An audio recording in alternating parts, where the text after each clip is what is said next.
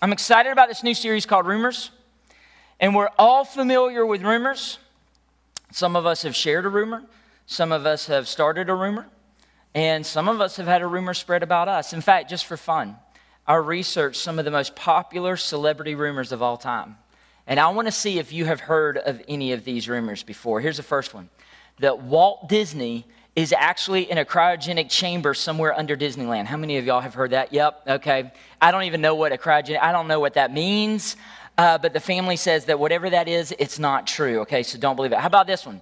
Little Mikey from the Life commercials. I'm gonna see how old y'all are. How many of y'all remember Little Mike? He likes it. Y'all remember? Okay. Did you hear the rumor that he died from too much junk food and eating too much cereal? Did y'all hear that rumor? Okay, don't believe it. It's not true. He's alive and well, okay? How about this one? The well-known, famous children's television personality, Mr. Rogers, was once a military sniper. How many of y'all have heard that one? Yes. Do you know that this one was so widespread that the Navy SEALs actually had to put a disclaimer on their website? That's true. And then the last one is that Elvis is still alive. How many of y'all have heard that one? Yes. I think that's true. I mean, there's one of those guys in Las Vegas has got to be the real deal, right? But we all know about rumors, okay? And there's a few things about them. Most of the time they aren't true, and all of the time they do damage. And here's the deal with this new series. We're going to talk about a few common rumors that people have about the Bible, about what it says, about what it teaches.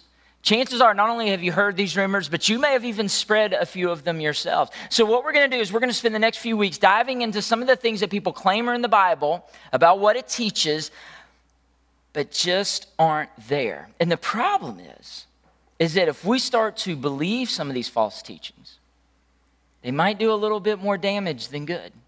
You see, this whole series, what we want to do for the next 4 weeks is we just want to learn more about the truth of what the Bible teaches. You know, we want a few things for this church. We want this to be a place where people can grow closer in their relationship with Christ. We want this to be a place where people, when they walk in, they feel the love of Jesus Christ. We want this to be a place where when people cry out, they can experience the saving grace of Jesus Christ. We also want this to be a place where people cannot wonder, but can know that they are getting the truth of what Scripture teaches. That they'll be taught the truth on Sunday mornings. So based off that idea, here's what we're going to do.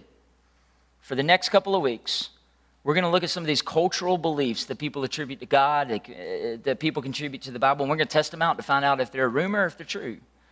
And some of these you've probably heard all of your life, and deep down, you may want to know what the correct answer is. Or if you already know what the answer is, you might want to know how to explain it to someone else when you hear someone else spreading these rumors. Like, should I just go along with it? Or should I confront them? Like, in a loving, Christ-like way, of course. But like, what do I do when I hear these things? And so today, what we're going to do is we're going to start off with one of the most common rumors that's ever been. You've heard this before. And you've heard preachers. And you've heard churches speak on this before. You've read books. You've read Christian books on this before. Here it is. That above all else, that God just wants you happy. That God just wants you happy. This feel-good kind of theology. This message of success. This prosperity gospel type of preaching. And I'll be honest, when we talk about this, that God just wants you happy, man, this one's tricky. Because it can be true and false at the same time. Because of course God wants you happy, but not if you're making bad decisions, right? That's just logical, right? And if you unpack this a little bit more, something else that doesn't quite make sense with this type of thinking is this idea that God is running around after me and trying to please me and trying to make me happy. And the problem with that type of thinking is that God's not the center anymore. I become the center, and that just doesn't seem right either.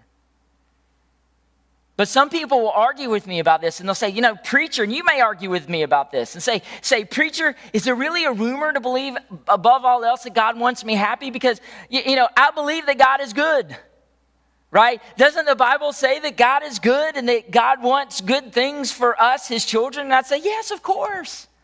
Absolutely. And because you're so smart, you'd probably look at Scripture too, and you would find a piece of Scripture like this in Psalm 92:4 that says, everything You do, God. It makes me happy. And I sing joyful songs. And I wonder if that song that the psalmist is singing is this one. Everybody clap. Come on. Come on, join with me. Come on. Let's do it. Let's do it. Here we go. All right. Stop it. Some of y'all just can't. I mean, we're struggling this morning, so we'll just leave it there. But you know what? I like that song. I love verses like this. This makes me happy, right, to read this. But let's break this down a little bit. And let's be honest. The reason that this is such a popular thing to believe, and the reason we want to believe this, is because deep down, the thing that we all struggle with is that we're selfish. We're self-centered. You know, we want to make it about us. And we want to be we just desperately want to be happy no matter what. Right? No matter what the cost. And because we believe that so much, we even encourage other people, just do whatever makes you happy. Right? How many times have you said that? How many times have you heard somebody else say that? Just, just keep doing it. If it makes you happy, do it. You know, there are problems sometimes with this type of theology. And let me walk you through a couple of these things. If you've got your message notes and you want to jot these things down, let me walk through a couple of problems, and I'd caution you about these things. Number one is that whatever makes me happy, sometimes we think that must be right? And this can be dangerous. Halloween's right around the corner. And I read a little while back that the average child collects 3,500 to 7,000 calories in one night. Now, I know some of y'all are like, woo! Some of y'all like me, you take the daddy tax, you take 10%, goes to the parent. What would make that child extremely happy, and you know this because some of you did this, is to lay all that candy out and just start eating it one by one all night long, right? And just devour it all at once. But even though that was what makes me happy, or that's what would make them happy, we know as a parent that's not the healthy choice, right? You see, God doesn't want us happy. If it means we're doing something wrong, if we're doing something unwise or stupid or sinful, right? Sometimes happiness can actually bring harm to yourself. It can bring harm to others. It can bring harm to the glory of God. Speaking of doing something just because it sounds good and it makes everybody happy, you know, some of the famous last words are, hey, everybody, watch this. How many of y'all gotten in trouble with that, right? Raise your hand. Speaking of that, you know, the famous rednecks' last words are, hold my beer and watch this. You know, can I say that in church? I hope that's okay. But we all know what that's like, right? To do something or to go after something thinking, you know what, this is going to make everybody happy. And it just causes destruction, or it causes a problem. I remember when I was a teenager, I saw a few wild kittens coming my way. And this experience is probably what has traumatized me when it comes to cats. But I was on the back of the truck with some friends, and I saw these cats. We were at this place, and they were wild. And so I thought it would be great to get one and just, pet it and hold it. And so I jumped down, and I scooped him up to pet him. And that joker turned into a Tasmanian devil right in my arms. I got tore up from the floor up. I mean, he scratched and bit and I didn't know what to do. But sometimes we do that, right? We grab a hold of something, we think that it's going to make us happy when it's really wild, right? And it just causes destruction. And meanwhile, God is up in heaven going, just shaking his head going, man, I wish you wouldn't have. That's not the best thing for you. In fact, when it comes to these decisions in life, Scripture usually paints a picture of people that are choosing two different roads. There's a wide road that everybody goes down that seems better. It seems great. It seems like it'll make me happy, right? And then what does Scripture say? But there's another road. There's a narrow road. And the narrow road, man, that doesn't look so great. Sometimes it looks like it's more difficult. Here's one of those verses.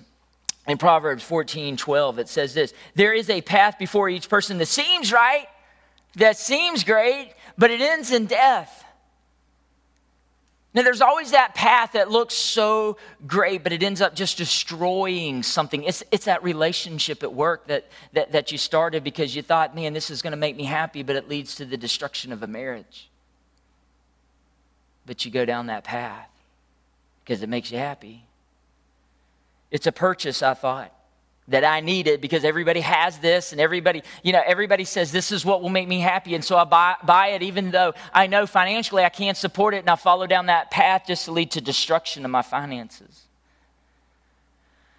Jesus also talks about this path in Matthew 7. He says this, he says, the gate is large and the road is wide that leads to ruin, and many people go that way.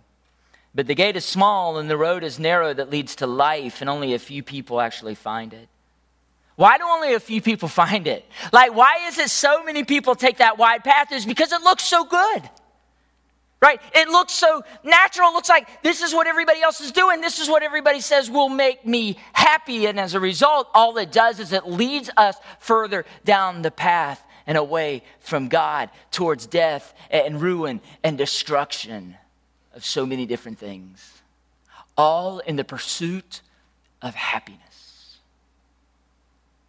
In Bolivia, there's a road that's labeled the Death Road. I brought a picture of it. It's constantly named as one of the most dangerous roads in the entire world. 300 people on average die every year. It's littered with memorials, and fog and mudslides are common, and if you fall off at any point, you'll go either 4,000 to 15,000 feet to the ground. Why would anybody choose that road? And yet they do. Because it seems like it's an adventure. It seems exciting. I bet people think that this is what will make me happy. This will be great if we experience it, but whatever makes me happy isn't always the right choice. We got to be careful. And that leads me to point number 2. Point number 2 is this kind of danger that comes along with this, is that whatever makes me happy, it also has got to be easy. You know, if it's easy, then that's the route that I'm gonna choose, right? We're so focused on happiness that we think sometimes that the difficulties in life can't possibly be a part of God's plan. So we begin to believe that all the discomfort and the delay and the risk and the inconveniences and the obstacles that I'm facing, God can't possibly be in any of this. In other words, if something isn't going right and I'm not happy, then God's not with me and then God's not here. You see, we should never choose to follow Christ or become a Christian if comfort is our number one priority. And you know what? The Bible is very clear on this. In Romans 8, this is so great. In Romans 8, there's this verse that reminds Christians that nothing can separate us from God's love. And he goes on to say, and lists a few things. He's like, death and demons and fears and worries, none of these things will keep you from God's love. And it's almost like the writer here is he's writing to Christians to remind them that life is not a walk in the park. Following Christ is not easy. It will be difficult. So you got to be reminded that God still loves you, right? And you know what? If it wasn't easy for Jesus on this world, walking this earth, why do I think it's going to be any easier for me? But again, the hope that I have is that even though these things are in front of me, or even though these things happen in my life, that I'm never separated from God's love. That he's still with me. You see, the real tragedy is when people don't know this and they get so disenfranchised with God or with the church that when tragedy, strikes in their life, they don't know what to do with it, so they leave God. And they walk away from the faith because I'm supposed to be happy and God can't deliver that, so I'm done and I'm out. And they're not looking for what God can do in the middle of all that. They'll say things like, I tried church. It didn't make me happier. I tried praying. God didn't answer. I gave to the church. I didn't get really anything back in return. I read the Bible, but I still have cancer. You see, here's the problem. The problem is so many times when we talk about God wanting good things in your life, or God wanting happiness, or God wanting to bless you, we tend to turn that around and we tend to think of money. We tend to think of honor and status, but it's not that way. That's not what it's all about. Listen, that God wants you to have a blessed life, but unfortunately we live in a broken world. Bad things are still going to happen. When you follow Christ, you're still going to get a ticket for an expired meter, right? You're still going to get up in the middle of the night and stub your toe on the way to the bathroom, and not just any toe, but the pinky toe, the one that goes wee, wee, wee all the way home, right? and it's going to hurt. Bad things happen, but it doesn't erase the fact that God is still with you and that his goodness and his presence and his peace is even in the middle of those difficult circumstances.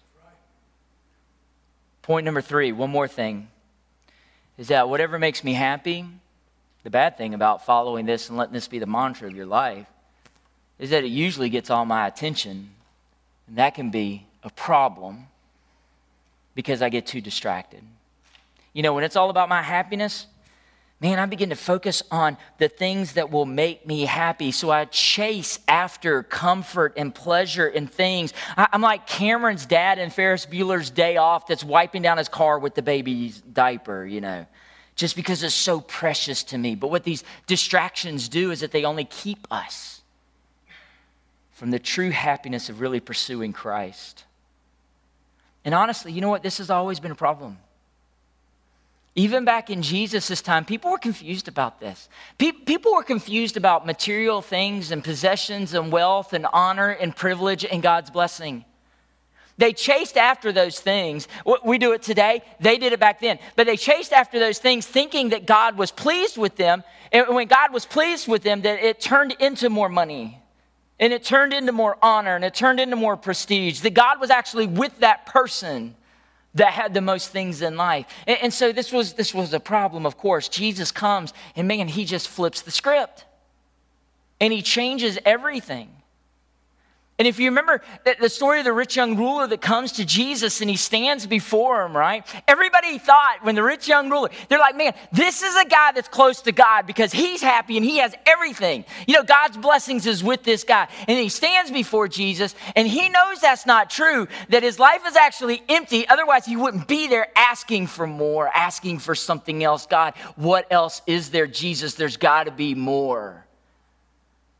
And Jesus looks at him and he says, you got to sell everything you have and then come and follow me. And it was shocking to that guy, I'm sure, but it was shocking to everybody else that he had to give up these things. Why did he have to give them up? Because Jesus knew that this was chasing after those things that this guy thought would make him happy. It was just a distraction. It was keeping him from following after Jesus. And what did it do? It actually did that. He left. And he went back home because he couldn't give it up. It got all of his attention. And at another point, Jesus really turns this around. He gives the Sermon on the Mount. And he talks about blessed. You know, he talks about being happy. And he uses a Greek word. It's makarios. And actually, it's not just happiness, but it's this extreme type of happiness. And so I'm sure people are looking around and thinking to themselves when Jesus is preaching about happiness that it's going to turn into more wealth and more honor and just great days and all those wonderful things in life. But what does Jesus say? He says, no, those that are blessed are the ones who mourn, who weep, who are troubled in life. Those are the ones that are blessed. Those are the ones that find the happiness that they're looking for. Why? Is he completely turns it around. It's counterintuitive. It's not what people expect. And why does he do that? It's because it's in those moments that we draw closer to God, right? Those other things in life that we think promise happiness, all they do is they distract us from God. Groeschel says that God doesn't want you happy so much as God wants you blessed. And I like that. You know, God has something far better for us than just happiness, because happiness is determined based on what's happening around me, and what's happening can always change, right? A blessed life, though. A blessed life is when I'm following after God. When I'm looking for his goodness and his presence, no matter what's going on. It's when I choose to pursue his glory. So this rumor that God just wants us happy at all costs, the real trouble is that when we believe that God just wants to please me and make me happy, We believe in this idea of a God that exists to serve me. And hear me on this. This is so important. God is not here to serve you. You are here to serve him, right? God does not exist to serve you. You exist to serve him. Happiness doesn't come when you're chasing after it. Happiness comes when you're chasing after Jesus. And we got to understand that. And we gotta live to serve him and to live for his glory and not our glory. And not make it about ourselves. And you know what gets me? Is that this is exactly the example that Jesus showed us, right? This is exactly what Jesus taught us. Jesus didn't come to this earth and just demand for everyone and everything to make him happy, right? He didn't come to live in luxury. He didn't come to live for the next big weekend event, whatever made him happy. No. One of the most powerful pieces of scripture lays this all out in Philippians 2. Y'all look at this. It says this about Jesus. He says, though he was God, he didn't think of equality with God as something to cling to. Instead, what did he do? He gave up.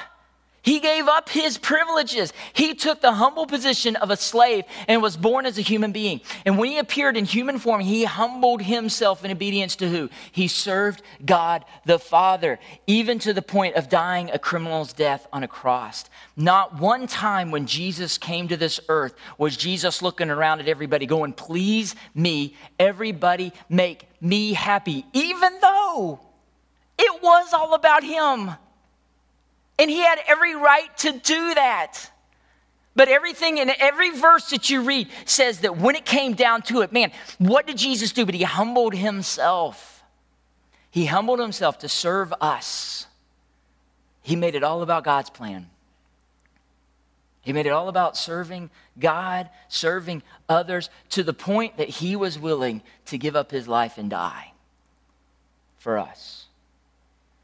You see, happiness is learning to live like Jesus. Happiness is learning to live for Jesus. Happiness is learning to serve Jesus, right? Those who humble themselves and learn to not make it about themselves, those are the ones that find real happiness. And not just happiness, but something even deeper, something even better. You see, Jesus wants you happy. But the Bible says that he wants you to delight yourself in the Lord, not in your own self. That's the catch.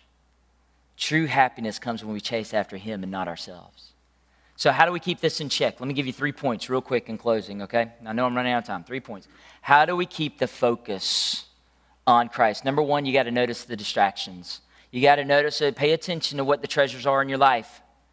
Pay attention to those false gods, those little g gods that promise happiness. Those things that we tend to worship in life but never really bring fulfillment. It's those big purchases that I make that just doesn't, even when I drive it off the lot, I'm not happier anymore than I was when I was going to get it. You know, those things, those weekend activities that just never really fulfill me in life. We got to pay attention to those distractions, those treasures that we have. Because it may be an indicator of a little g God in your life. And we got to work to focus. We got to focus on him. Make it about him and not that thing, whatever it is. Don't settle for lesser joys. Number two is that we got to remember the cross. We got to remember the cross. We got to die to ourselves. We got to pick up our cross to lay down what we want in life, and we've got to learn to live for Jesus. We got to give up our personal ambitions. We got to give up all those pursuits, and we got to live for his glory. You see, the reason people are so upset and never truly find happiness is because they really haven't gotten to the end of themselves. And when you get there, and you're willing to pick up your cross, like Scripture says, to really look for Jesus first and to live for him, man, that's when you find the happiness that you've been looking for, right? And then the last thing is that you got to remember that Jesus is enough for you. Jesus is all you need. And I'll take you to that story of Jesus in the garden before being crucified. When Jesus was praying, and it says that he was in such grief that he was sweating drops of blood. In this moment, You know, this isn't what he wanted. In fact, this wasn't really his choice. This wouldn't make for a happy moment for Jesus, knowing everything that was coming. Far from it. In fact, he prayed to God the Father, and he prayed this. He says, Father, if you're willing, take this cup from me. If there's any other way, God, this isn't going to be easy. It's not going to be easy for me to do. It's not going to be a happy moment. You know, this isn't going to be easy for either father or son. And yet, he continues and he says, yet, and I've heard preachers say that it's in this word right here that we were saved from our sin. This yet moment when he decided to follow God's plan, yet not my will, but yours be done. Jesus chose the cross over himself. And when we do the same and we deny ourselves and what we want, we become more like Jesus. And that's when we find that serving Jesus, man, that's what we really need. That's more than enough in life. Because if you have Jesus, you know, you got Jesus' love surrounding you. You got his provision ahead of you. You got his spirit inside of you. You have an anchor for every storm. You have a comfort in every trouble. You have a light in the darkness, and you have salvation from your sins. Jesus is enough for us. So, you know, I started this sermon with this verse in Psalm 92:4. I'll take you back to it. The psalmist says, everything you do makes me happy, and I sing joyful songs. And what I want you to notice from this verse is that the psalmist is happy, and he's singing that happy song. But the reason he's singing is not because of something he did, not because of anything he purchased, not because of anything that's coming up this weekend or next year, or none of those things that he's chasing after. The reason he's happy is because of everything that God has done. Everything you do, God. That's where I find true happiness. So this rumor that God just wants you happy is true. That God wants you blessed. But God wants you more than happy. He wants you to tap into what he's doing, his goodness, his presence, his peace. But that only comes when we give up ourselves and we live for him.